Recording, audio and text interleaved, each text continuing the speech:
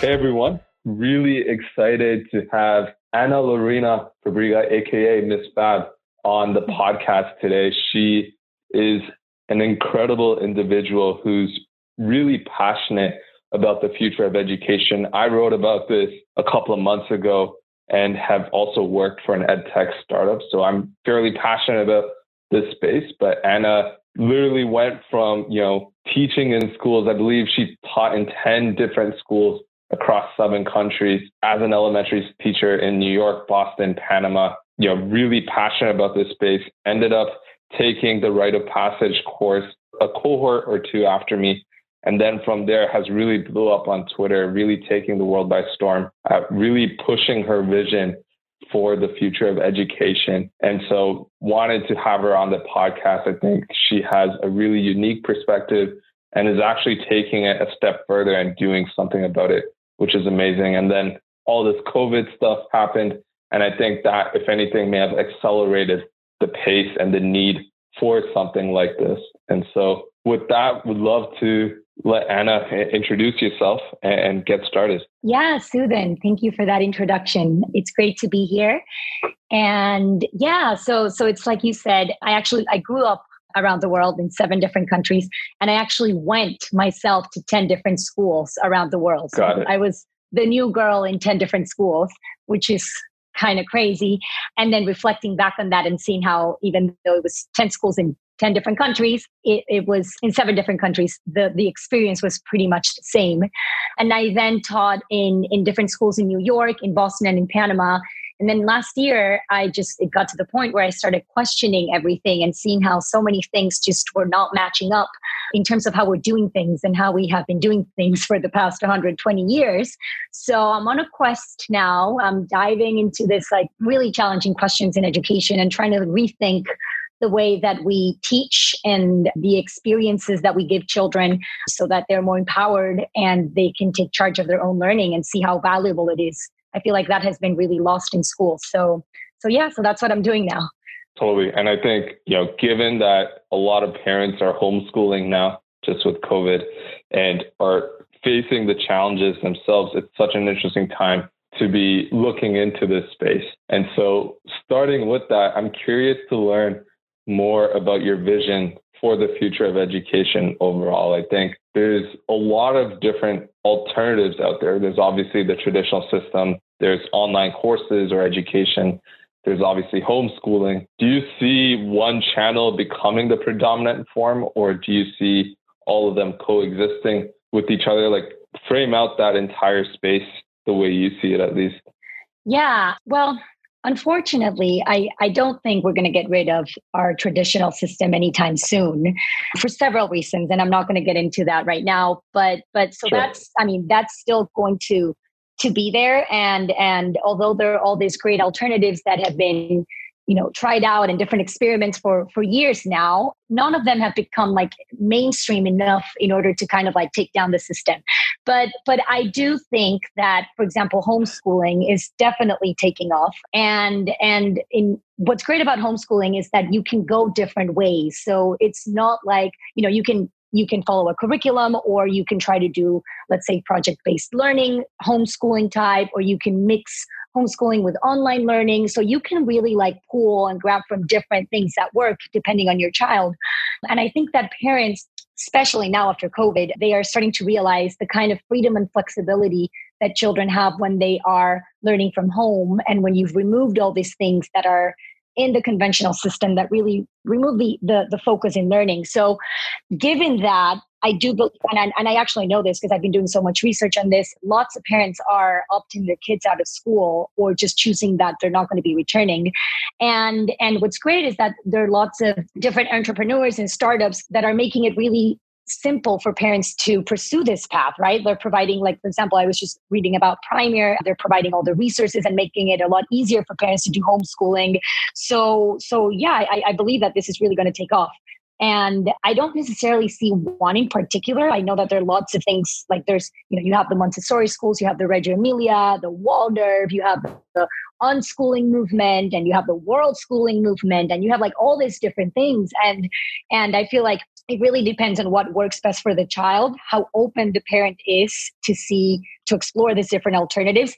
And also, the means, right? Like seeing if the parent can actually afford to work from home or to homeschool their kids, because that's also a big barrier right now with all these great alternative paths to conventional schooling. Absolutely. I think one of the things I've learned from COVID is, privilege is such a massive topic when it comes to education, because even something like homeschooling, if your parents or the parents in the household can't work at home, right, it's so much harder to homeschool, aka impossible, right? And so there's all these different barriers to making homeschooling a reality, right?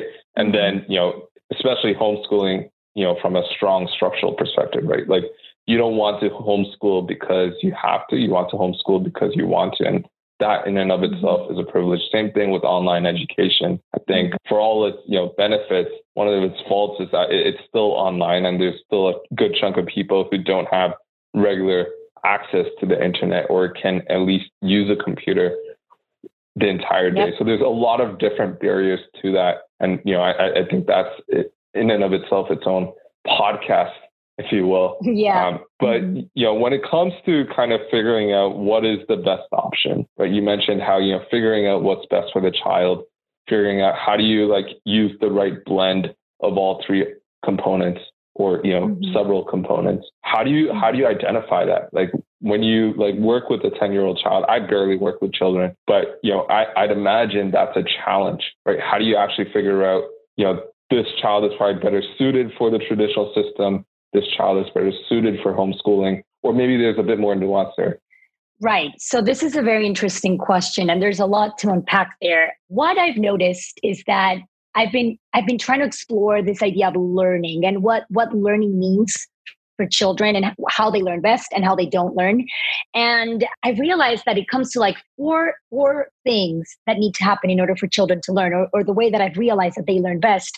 And all these different alternative paths that I've been talking about kind of touch upon these four things that I'm going to talk about. So whenever a parent asks me well, Anna, I don't want for my kid to be in conventional schools anymore. Where should I look? What's the best option? Like you're asking right now, I say, well, as long as you find an experience that your child is drawn to, and as long as it touches these four components, you're good. I feel like these are the things. And the first one is any learning experience that starts with the kid's interests. In school, that's really not a priority because there's already a curriculum set in stone and this is what we're doing. And that's kind of what dictates the learning. But really, I've noticed that in all the learning experiences where the main focus or the starting point is from the kid's interest, the entire experience is very different in a positive way, right? You cannot overemphasize the importance of starting with the kid's interest, because that's really what motivates them. That's what captures them. And that's what automatically makes things stick, because they are curious, they want to learn more, and they see how it's relevant, right? So that's one thing that this alternative path that I mentioned earlier are doing really well, that they do take more into account the kids' interests.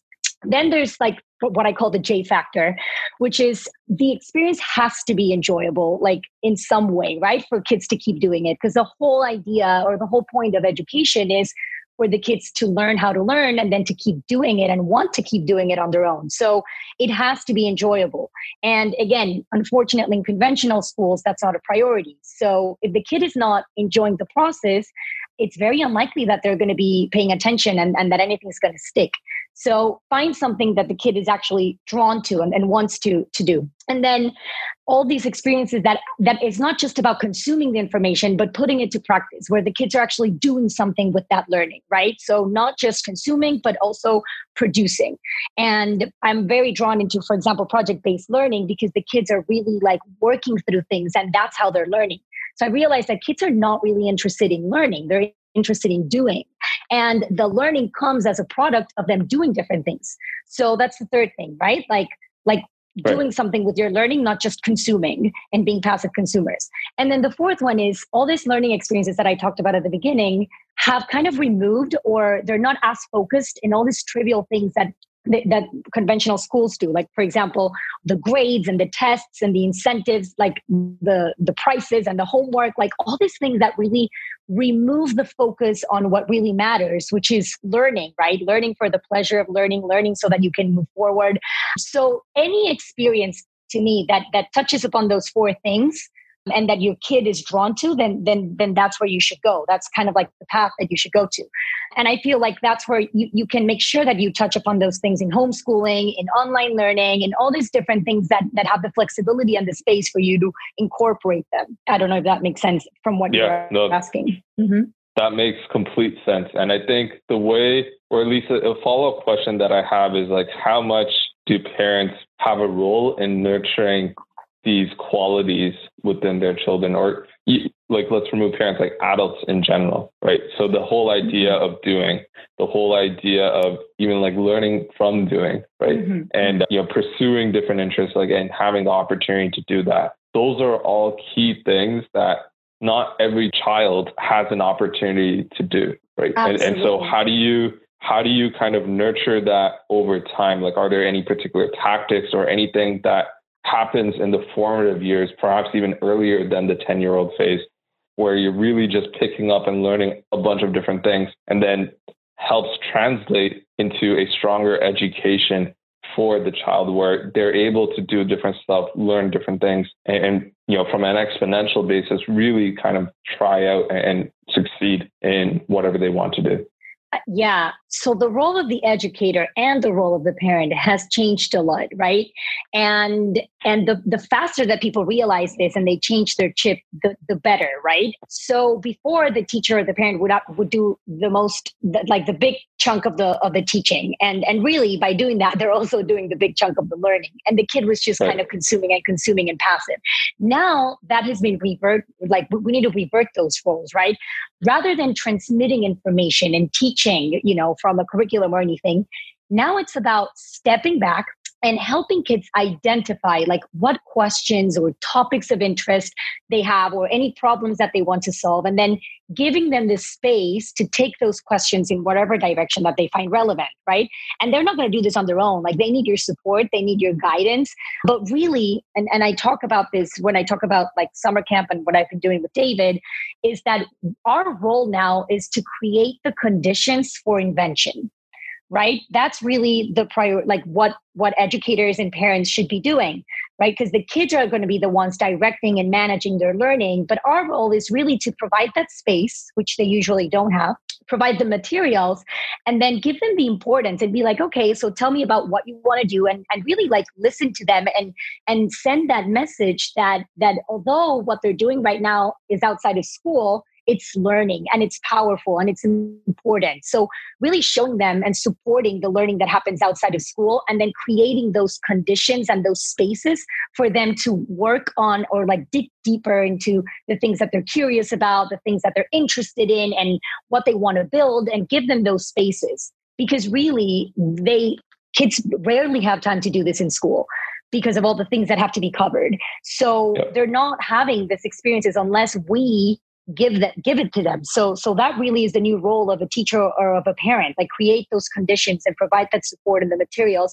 for them to direct their own learning. Totally. And then a big part of that, or a big enabler of that, is the internet, right? The whole idea of becoming a digital citizen, really participating in the internet. And a lot of times this is becoming second nature if you think about TikTok, any other social media platform for children. However, if not utilized properly, it's not going to be done in a way that's super productive for most people. There's obviously a select group who are able to see the potential in this, see early success, and really build on top of that. But there's a vast majority of children who don't know how to use this properly, who often end up being more spectators versus actual actors in kind of this digital realm that, as a society, we've collectively built. How do you get kids, how do you get parents around this barrier of understanding what it means to be a digital citizen? And how do you get or train kids to become a digital citizen early on?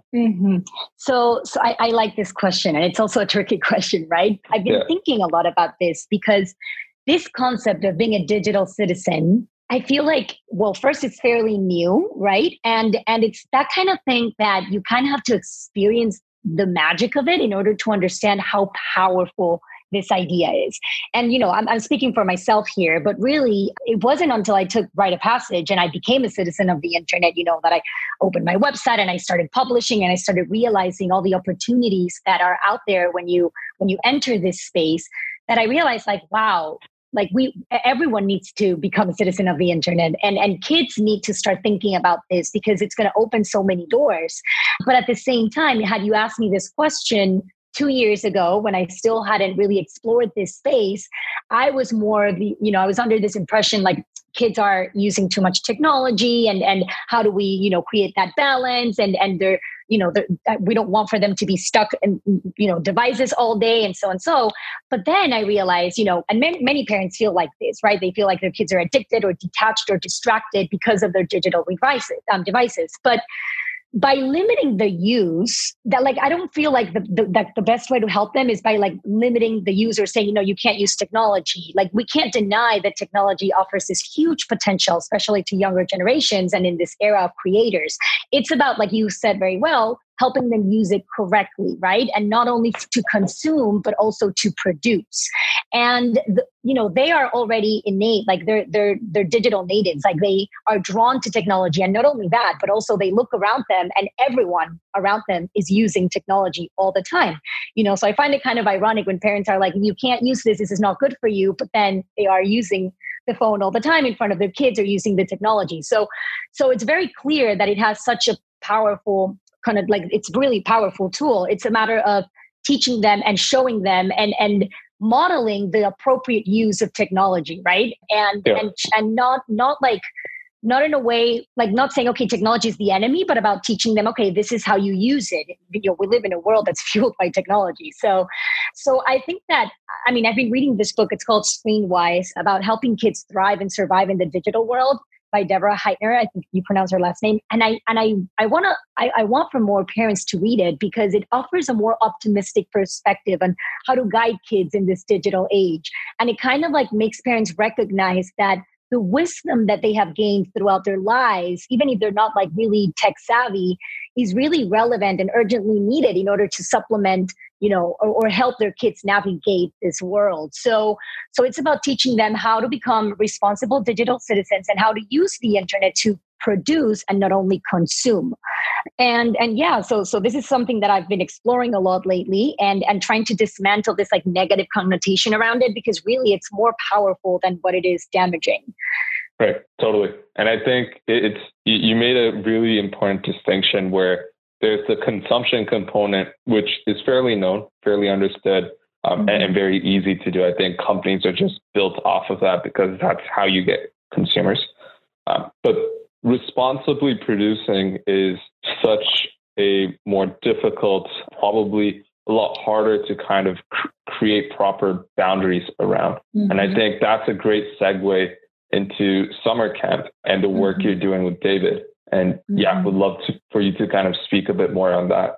Yeah. So after taking the course Rite of Passage, I was impressed with the dynamic and the lively environment that you can create in this synchronous online learning experiences, right? So I really wanted to bring something like this to children and have them experience, the magic of online learning and the community of people pushing you the way that I experienced it in Rite of Passage. So we originally thought about creating a Rite of Passage course for kids where we would teach them writing through the similar methods that we learned in David's course. But then we realized, really what matters here, it's the online space with kids from all over the world and everyone excited to create something. And I wanted to incorporate more of a project-based learning approach and this, the design thinking process. Because again, Rite of Passage Summer Camp right now is to try out different ideas to see what works. And we're testing all this hypotheses that we have about how children learn, right? So for this first time around, we again adopted this idea of learning through making through the design thinking process and in this virtual space. So we had kids from all over the world. And it was incredible, from Argentina, Panama, Brazil, Canada, the US, India, Pakistan. It was great. And what we do is they go from start to finish in a week on a project of their choosing. So they go through the design process of, they come up with a problem that they're really interested in. And then the second day they identify and explore their interests and the things that they're really good at. And it's so interesting because when you talk about this with kids, sometimes they don't even know because they haven't spent enough time talking or exploring what they like, which I find crazy. And then they come up with together, like they bounce off ideas to create a solution for their problem. And then the fourth day, they're building different prototypes. And then the last day, they present their solution. And it's just incredible. First, how their attitudes coming in the summer camp are very different from the way that they end, because they're coming into this learning experience thinking, okay, this is probably going to be like school, right? Where my teacher tells me what to do. There's going to be a set of instructions and I better do the right thing or else I'll get in trouble. And they suddenly enter this like virtual space where it's like, okay, what do you guys want to learn about? And what do you want to explore? What's a problem that bothers you and that you really want to solve? And at first, they're pretty skeptical. They're kind of like they're waiting for me to give them the answers. They're waiting for me to tell them what to do. They don't really buy into this idea that they can choose what they want to learn about until they realize, okay, really, like they're giving me the space and they're telling me, I'm going to help you. You tell me what you want to learn about, and my teacher's here to help me, and my friends are here to help me. So it's amazing the things that they can accomplish when we encourage them to dig deeper into these things that matter to them. So throughout the week, they came up with things like comic books and stop motion videos, and this girl made like this game out of recycled materials. Others did YouTube videos to raise awareness about like animal cruelty and cooking tool prototypes. Like so many things came out of just 1 week of allowing kids to pursue their interests in a way that matters to them and solve things that are important to them. And we tried this idea of, creating the space for invention. And it was just so powerful to see the things that they came up with and all the learning that was involved in making, even though I wasn't teaching anything explicitly. I think that's like probably the most powerful thing here. Totally. And, super inspiring as well. How did you actually go about creating the camp for children, even in the pilot? Like, how do you go about this? Because to me, adult learning, at least, just being an adult, fairly intuitive, but especially when you're doing something like this remote, it's hard enough to do when you're in person. How do you facilitate this? Like, what does the actual construct look like? So, like you said, like adults can sustain their attention for a lot longer, and they don't really need, someone like entertaining them full on in order to pay attention or to like stay motivated, right? And also like adults are able to kind of like they can think more long term and they can see the benefits long term of what they're learning or what they're doing. With kids, it's kind of the other way around. Like they really need that engagement from the teacher or the facilitator. You need to make sure that like the less I talk, the more engaged they are, which is something that's, maybe different with adults. Like you really have to have that balance. And also originally we were like, okay, how big are we going to make this cohorts? Like in Rite of Passage, there's so many students, like we have so many people. Here with kids is different. Like you really need to give them that personalized attention, and they want, their voices need to be heard. So we kept the cohort small. Like we did 15 kids. And that way, we could make sure that they could all speak, they could all share, that the breakout groups were small enough so that they could really have a chance to dig into what they were doing. And it was a matter of really getting to know them before the course started, so that I knew already what they were interested in, kind of like their personalities and what they were looking and what were their expectations of this. And then I worked with that in order to build up the content. Now it's interesting because I went from teaching in a school where I create everything and I know exactly where we're going to start and where we're going to finish and how that hour will look like. And because I'm teaching from a curriculum, and then suddenly I'm here and it's like, okay, I need to facilitate this experience. It's 90 minutes every day, but really it's going to be depending on what the kids come up with. And then I just have to go from there. So that was really challenging for me as well, because I was like, okay, I'm suddenly not in control anymore. Forces you to trust the kids more and trust that they are going to be learning and and that they will know what to do when the time comes. And I was a bit scared at first, but when this started, it turns out that that's exactly what happens. At first they have all these questions and you're tempted to answer them, but you're like, no, I'm going to let them answer these questions themselves. I'm going to show them that they can figure this out. And it's really powerful how, by the third day, they wouldn't even ask me anymore. They were like, okay, she's not going to answer my question, so I'm just going to go ahead and figure this out. And then they start just, they become more loose, and they can actually like start doing their things on their own. And I'm just kind of like there helping out and exploring and pointing things out with them. But it's very different. And I think that it worked really well because it was a small cohort. The kids were really engaged because we were doing things that they wanted to do. And they were, they had that chance to explore. I was telling them, your work matters. Your work is important. You're creating something incredible. Go ahead. And that's what happened. By the end, they were so proud of the things that they had done. And they had really like ownership over their final product. So it was very different from working with adults, very different, because you kind of have to like empower them in a way, because they do need more of you, they do need that motivation and they kind of want to know if they're doing things right, if they're not. So yeah, it's pretty different in that sense. Yeah. And I think that mindset shift is such a critical one because, having worked briefly in the education space myself, I think one of the biggest learnings that I had was just the amount of thought and amount of structure, rigor that goes into the curriculum.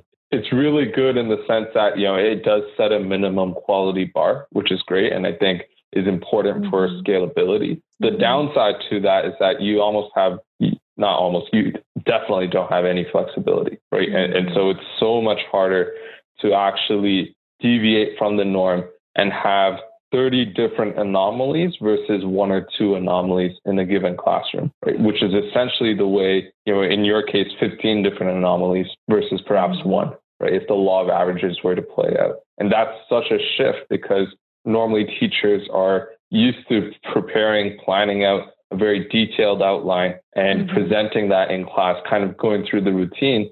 Whereas now you're essentially at the whims of your students. And obviously that can lead to a lot of great outcomes, but you need to be open to a lot of different outcomes. You can't just limit yourself to getting a exceed expectation, meeting expectation, or, below expectation type of standard for a very specific subject. Curious to go deeper on some of the stories from the pilot that you just ran. Like what kind of transformation have you seen with students? Because I think that will help the audience really understand the type of transformations that can happen in a few weeks, really. Well, I think that what the kids were most impressed by the end when we were reflecting on that last day was that they were like, wow, I don't need to go to school and I don't need like a teacher telling me what to do in order to learn. I feel like that to me was the most powerful thing when they were saying these things last day. I was like, yes, that's exactly what I want them to see. Because the thing about school is that the way that it's been structured and the way that we've been doing things, kids feel, we convince them actually that they have to learn, and that learning is forced, and it's something that they have to do no matter what, and it's related to school and only school. So they really have a hard time seeing the value of learning, or even like seeing that education is not something that happens to them, but something that it's theirs to do whatever they want to do in the future, whether it is build a computer or design a wedding dress or become an author. Like there's so many ways, different avenues that they can go with their education. And that's exactly what I want for them to realize through this camp or through whatever it is that we end up doing. It's a matter of them learning how to learn and seeing the power of learning and the things that they can accomplish when they take charge of their own learning. Also, we had to kind of like unpack the things that they were learning as they were making, because they were curious, like, okay, if we wanted to learn this way forever, like what about all the subjects in school? Like what about all the things that we need to learn in school? Like we're not learning. I'm like, well, if you think about it, like when kids are working on a project or solving a problem, this requires a lot of skills that are taught in school. The thing is, the way that they're taught in school is more of a standard way. And here they're just doing it implicitly. So for example, it requires like planning, research gathering, right? Because they have to figure out more about their problems, time management, information synthesizing. They need to work in teams. They need to think creatively and try things and try them again. And these are things that they're learning through a project, which is pretty powerful. And then the other thing that was also incredible was this notion that in school, this idea of success and failure, it's like, okay, success is if you are doing things right and if you get things correct. And failure is if you make mistakes, right? If you try something and it doesn't work, then you failed. Yeah. So kids come into summer camp like thinking, okay, I'm going to be trying this. I'm going to be creating a project, but what if it doesn't work? I failed. And I'm like, actually, we're going to kind of shift that thinking here. You are being successful if you're trying things out constantly and they're not working and you're figuring out why they're not working and then trying again and then coming up with something that actually works. But in order to come up with something that works, you have to fail before. So seeing success as failing first in order to get to success. And that's like very different from them. And then seeing failure as, I'm like, well, if you are able to get to where you want it without making one mistake or without failing once, then that means that, you're not pushing yourself enough. You're not getting out of your comfort zone. Like there's definitely more than can be done. So failing here is considered success and success is considered failure. I don't know if that makes sense, but it's kind of like shifting that mindset. And this is something that I wish more people did in schools and kids were more exposed to this because it's the reality. Like we fear making mistakes so much because they are stigmatized in school. So here, I want to make sure that they know that it's part of the learning process and that, they need to fail in order to get to that final product so that it looks like or works the way that they want. And that's also something really different. And when we were reflecting that last day, the kids were just, wow, this is so different from school. They had never thought about it this way.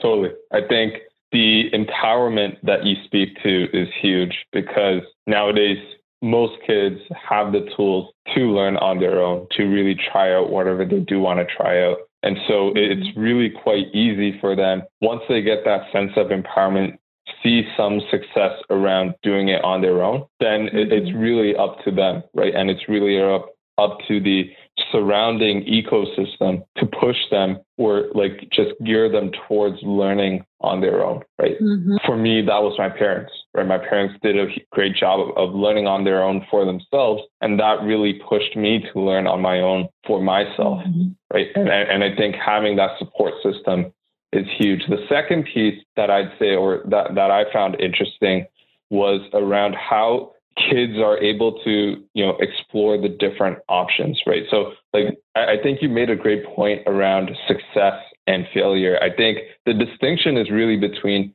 immediate success and immediate failure. I think the idea of being successful or the desire to be successful is great. It's one of the things I do appreciate from students, right? Whenever I have worked with students or even hired students as interns, is I know I can give a project, and even if they're not capable of doing it right away, they're likely going to succeed at it if I give them nothing else to do. And it's this whole idea of making sure that immediate failure is celebrated, but long-term success is also the goal, right? I think the biggest mistake is immediate success, to your point.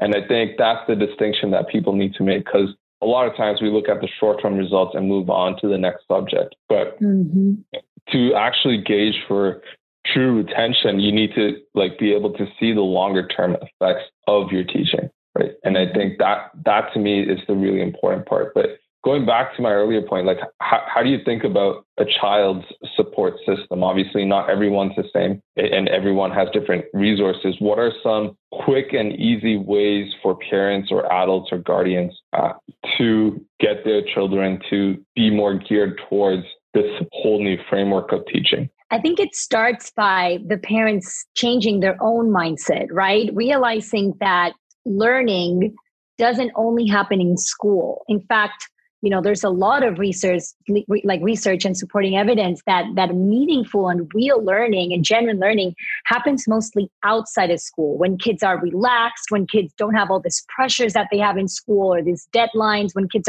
have time to explore the things that they're curious about, that they like to create and, build different things. Like that's really when real learning is going on. So parents can start by realizing that and giving as much importance. Parents can actually start transmitting that message that their work is important and that they should they should use their time outside of school to explore this other side that they don't have a chance to explore in school.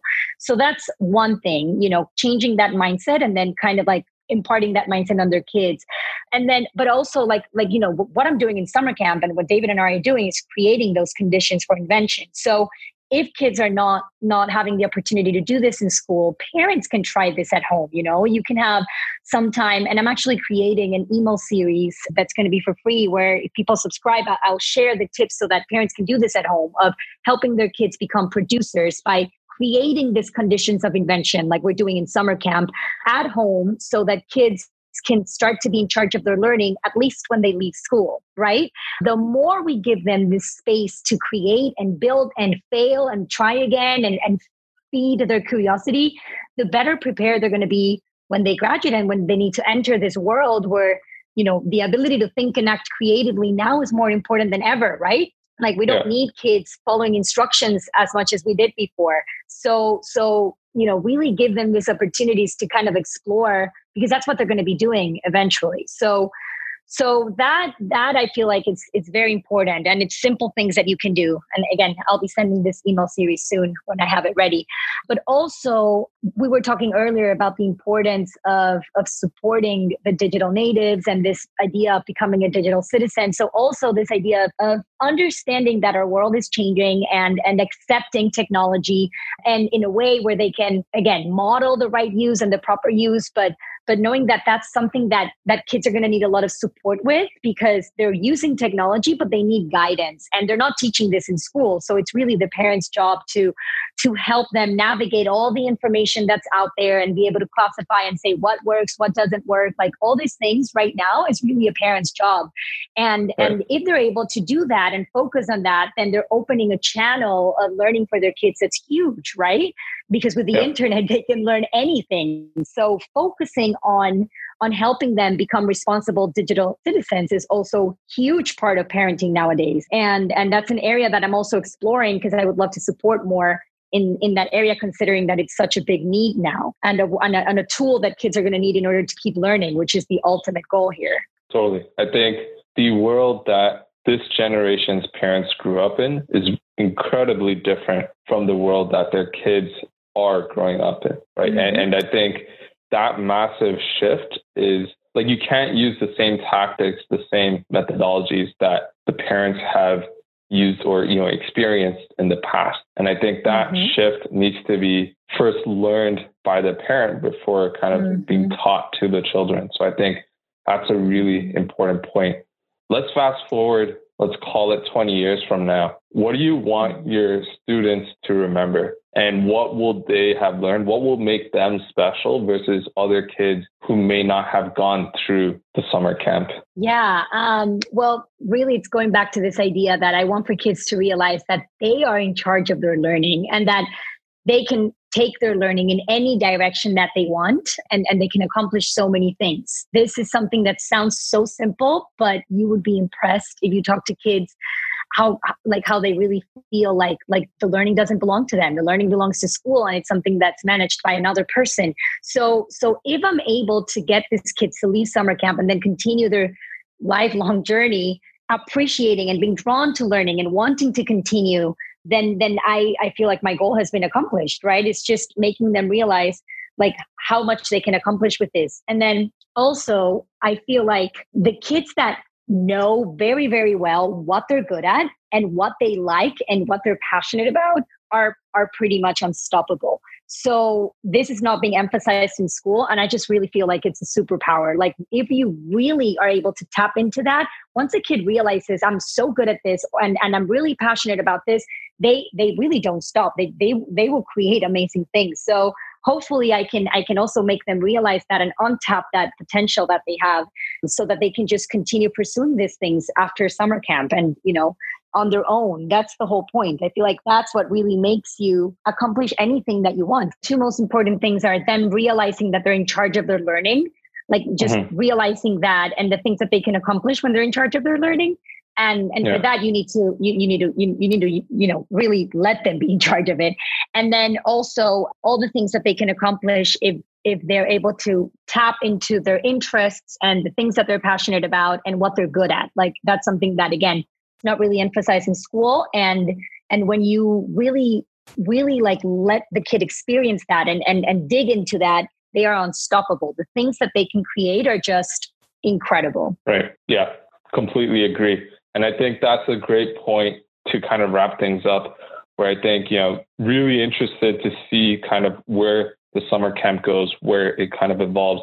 Also looking forward to that email series and happy to share that as well with the audience once it's ready, because I think that will be an incredible resource for a lot of adults, a lot of parents, essentially anyone who has or knows children who are kind of stuck at home, not knowing what to do for the summer. So I think it'll be an incredible resource and really looking forward to sharing that. Anna, is there any other thoughts that you want to share before wrapping up? No, Suthan, thank you so much for having me. This has been a great conversation, thinking through all these things. Awesome. Yeah. And look forward to having many more conversations as well. Anyone who wants to follow Anna's journey can check her out on Twitter, her personal website, or newsletter. And I will be sharing that on my newsletter as well. So look forward to continuing the conversation, and best of luck with the summer camp coming up soon. Thank you so much, Suthan. Thank you. All right. Thank you. Chat soon. Bye.